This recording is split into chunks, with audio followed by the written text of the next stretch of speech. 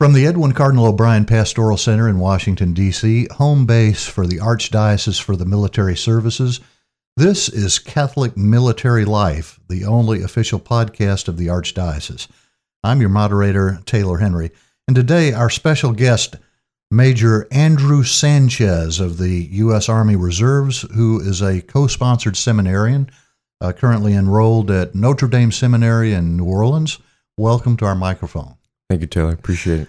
And so let's start from the beginning. You have prior military experience. That's right. Tell me about that.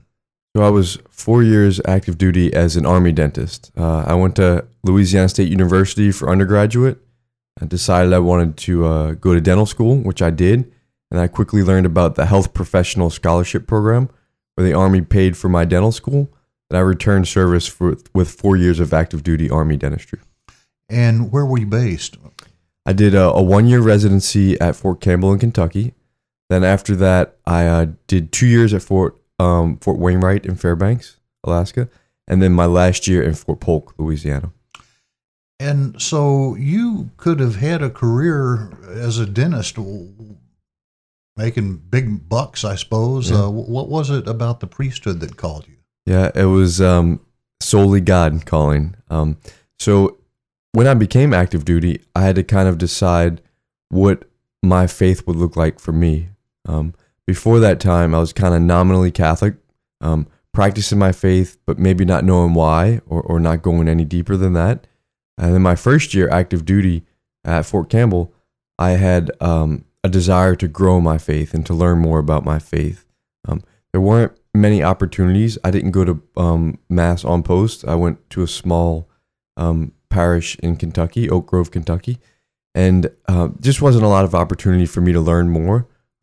But after that 1 year in Kentucky, I moved to Fairbanks, Alaska, and at Fort Wainwright, there was a really close-knit military installation Catholic parish that I fell into with active Bible studies, a great young adults group, and then for the first time in my life, I met a young military priest, military chaplain, who first time I met a priest who would talk about football and drinking beer and things like that. So I think subconsciously I kind of started to open up to the idea of priesthood then. He had a follow-on Army chaplain priest who I really identify with personally. He was an Army biologist before becoming an Army chaplain, active duty Army chaplain, and I identify with his personality. And it was that priest who one day gave a homily geared towards vocations. In fact, let me back up a little bit first.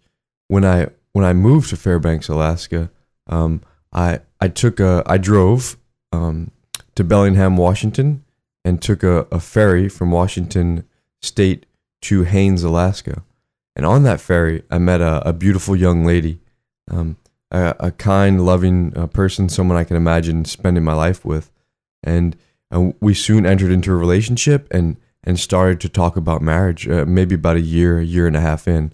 So this is about a year and a half in Fairbanks at Fort Wainwright, and we're talking about marriage, and we're discerning, whether we're called to get married. And she was baptized Christian, but wasn't practicing a faith, was kind of agnostic. And as we talk about marriage, there's this kind of anxiety that kind of raises up. We're talking about raising kids, and she's not practicing any faith. I'm Catholic. How are we going to do this? How are we going to raise kids? How are we going to have a family? And, things like that. There's a little bit of anxiety. So I eventually share it with her, and it was difficult for both of us. But back to where we left off. One day, this is a little while into discerning marriage, and the anxiety is starting to rise a bit. And that priest that I personally identified with, he gave a homily geared towards vocations. And he says, it was the gospel passage where Christ says to St. Peter, "Get behind me, Satan, you think as man and not as God." And the priest said to me, sometimes he said to the whole congregation in his homily, sometimes we think as men and we think about what we want, but we don't think as what God wants, what God may be calling us to. And I felt like he was just talking to me. And I felt like God was calling me to at least consider priesthood. So I shared that with him, and he said, okay, stay close to the sacraments, go to mass, daily mass when you can, go to confession when possible, and pray in front of the Blessed Sacrament. And he also shared with me that he said, the only way you know if you're called to priesthood is to go to seminary, because in seminary you can discern if you're called to priesthood, decide whether you're called to priesthood. You don't have to know you're going to be a priest in order to go to the seminary. So when he said that, I said, well, that's easy. I just have to go to seminary. But it was easy to understand, but much harder to put in action, because that meant I had to break up with my girlfriend, which I did. And it was easily one of the hardest things I've ever had to do. A time filled with great sadness and loneliness. I lost my best friend at the time, but at the same time, the anxiety and the uncertainty about my future, the anxiety just completely disappeared. And this peace of God, the peace knowing that I was open to his call and open to his will, that peace just entered my life, and it brought me to seminary and has stayed with me through seminary. And I'm in my going into my 5th year of seminary right now. And God willing, I'll be ordained a transitional deacon next summer, and then a priest of Jesus Christ in summer of 2021. Wow. So you're quite far along now. I am. And you said, tell me about the discernment process in the seminary. Yeah. So seminary is a great place to really be given time to grow spiritually, grow as a human, and really just take time to say, give time to God in the church to say, am I called to be a priest? To learn more about what priesthood may look like, to learn more about what the lifestyle of a priest may look like. And seminary kind of gives you a taste of that, and it helps to help you decide whether God is calling you to be a priest. And then in seminary, we're required to have regular meetings with a spiritual director. So the communication with a spiritual director is very valuable in helping us discern whether God is truly calling us. It's been brought up many times, and it's a great understanding of mine that I'm discerning whether I'm called to be a priest, but the church, through our formators, our faculty at the seminary, through my spiritual director, through the rector, the church is discerning whether or not I'm called to be a priesthood. So it's both sides. They help me decide whether God is calling me to the priesthood. So walk us through a day in the life of a seminarian. Yeah. So at my seminary, each morning there's the Blessed Sacrament is exposed in the chapel for us to go pray with. It's not mandatory, but it's encouraged to pray in front of the Blessed Sacrament when possible. So that's first thing in the morning, usually from 5:30 to 6:30. After that, we are required to attend morning prayer, which is at 7:30. We pray the Liturgy of the Hours, which is a series of prayers throughout the day that the priest makes a promise to pray.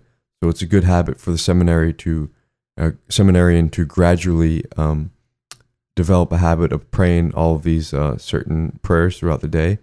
So morning prayer and evening prayer are in community. So 7:30 we meet in the chapel and pray that morning prayer together. It lasts about 15 minutes. And shortly after that, classes begin for most seminarians, 8, maybe 8:05, depending on the class. Typically, most seminarians have class most of the morning till about 11:30,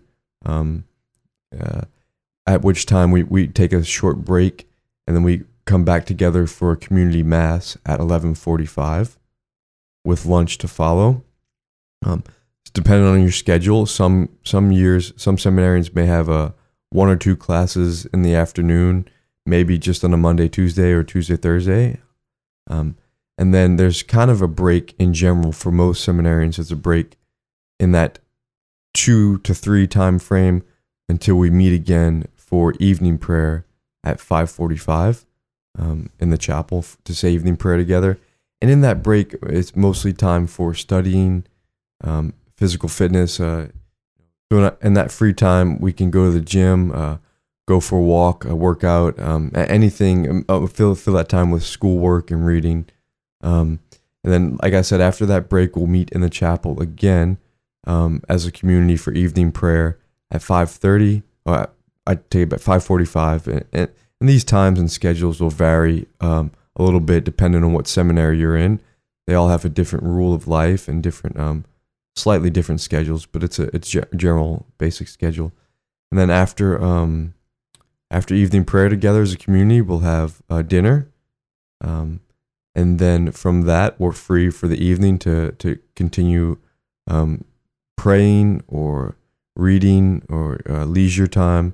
And then next day it begins again, and then most weekends at my seminary, most weekends we're expected to be together on Saturday mornings for Mass together, morning prayer and Mass, and then we're free most of the Saturday, and then Sunday we're expected to be together for morning prayer and Mass as well, and then about 1 weekend a month, give or take, where we have what my seminary calls free weekends or open weekends, in which we're allowed to be off campus overnight, and we don't have those commitments of attending liturgies and prayer at the seminary. We can go back to our home parish, visit family and friends, and sleep maybe at mom and dad's house or wherever we might be that weekend visiting.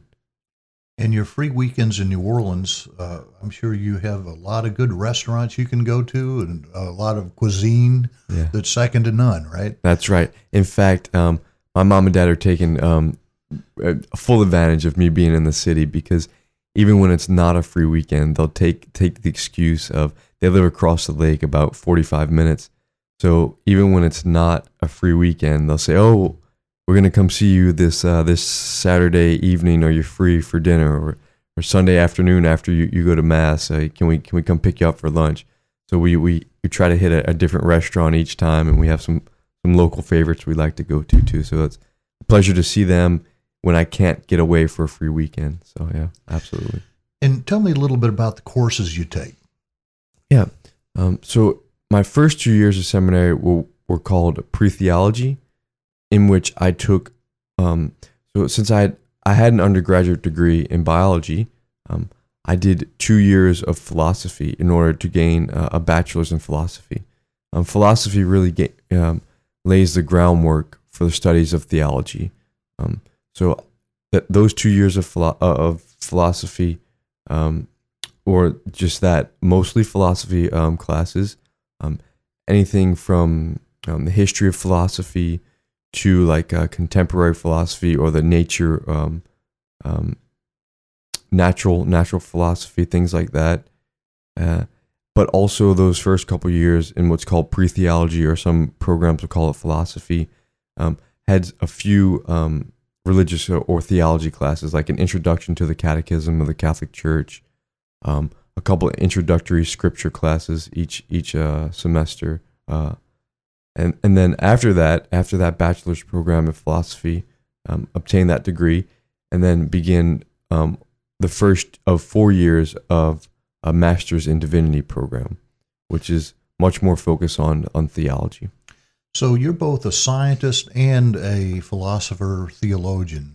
Yeah. Which are fields that a lot of folks may think they're irreconcilable. I mean, if you believe in science, some think you can't believe in God. Yeah. How do you reconcile that in your own heart and mind? No, it's a good point. In fact, it was quite a transition for me to study philosophy coming from a pure science background, but learning so much more about St. Thomas Aquinas and his kind of systematic thought and his philosophy and how it fed into his theology.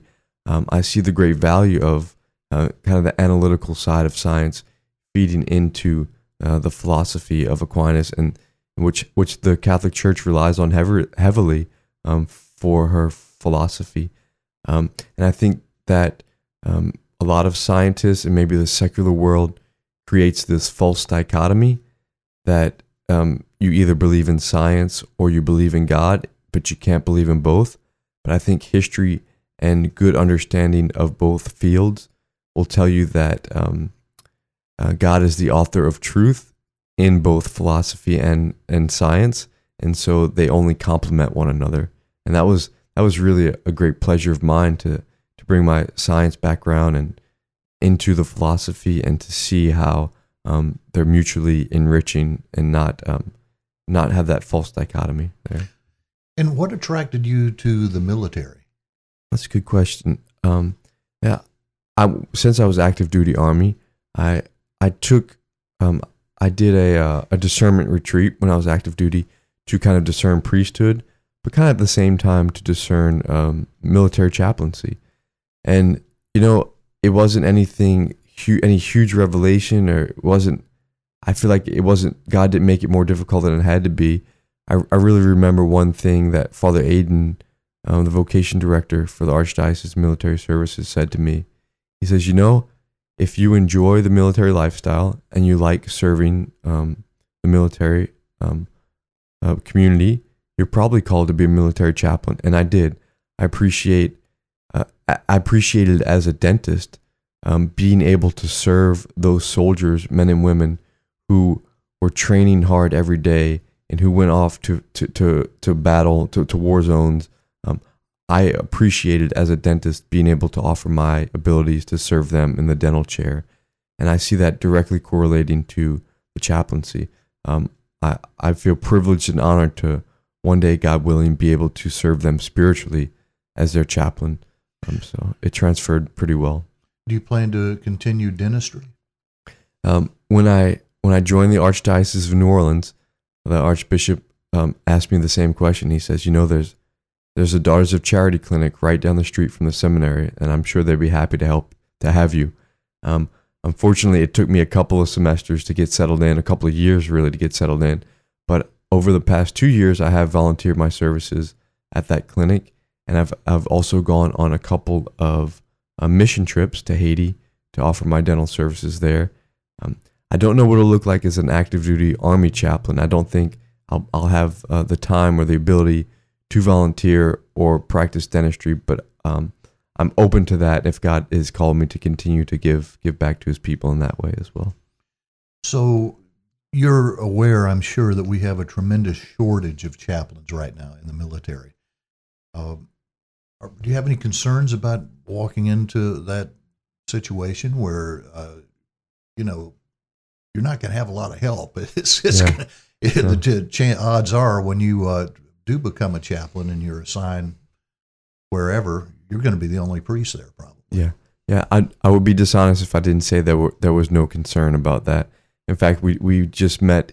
We were just talking with our recruiter as a group, and the Army recruiter, and he was saying, it's going to be hard. The Army will have you working hard since there is a shortage of priests. But I have no doubt that God, just like since entering seminary, I have no doubt that God will provide for me all of the energy and the ability and the help that I need to administer to those who he is calling me to minister to. We hear a lot about secularization, not only in the military, but throughout our society. What do you think about going into the priesthood confronting all this secularization we see, both in the military and everywhere? It's all around us. Yeah, I feel like that's part of the calling is just knowing, seeing the world become more and more secularized, and people falling into this individualism and consumerism, living for themselves and living to consume goods, is part of my desire to, God willing, become a witness to a higher life, a higher form of living by being a priest, but also to tell them that, look, there's more to life than what we can buy or what we can do, or we're called to live in communion with one another, and we're called to live that communion out through interaction with one another and a deep, fulfilling relationship with God, as opposed to that unfulfilling relationship that consumerism causes. So you're in the reserves now, the reserve. That's correct. Yeah. So what kind of commitment is required Yep. for that? So when I was getting off of active duty, ending my contract, technically I was getting out about 2 or 3 months early in order to attend seminary that year. So part of that early release, I agreed to sign an Army Reserve contract to act in my current job as an Army Reserve dentist.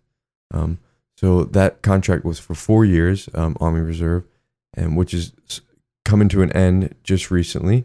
And I'm attempting right now to transition out so that I can spend more time focusing on really giving myself to the community at the seminary as a leader there and as a servant, and particularly looking forward to diaconate ordination next summer, where I'll be called to do an extended diaconate internship where I'll be in a parish serving the people of God there. And that will be in New Orleans? That's correct. That'll be through the Archdiocese of New Orleans. And when you were, what kind of commitment in the reserve did you have? How much service did you have to provide?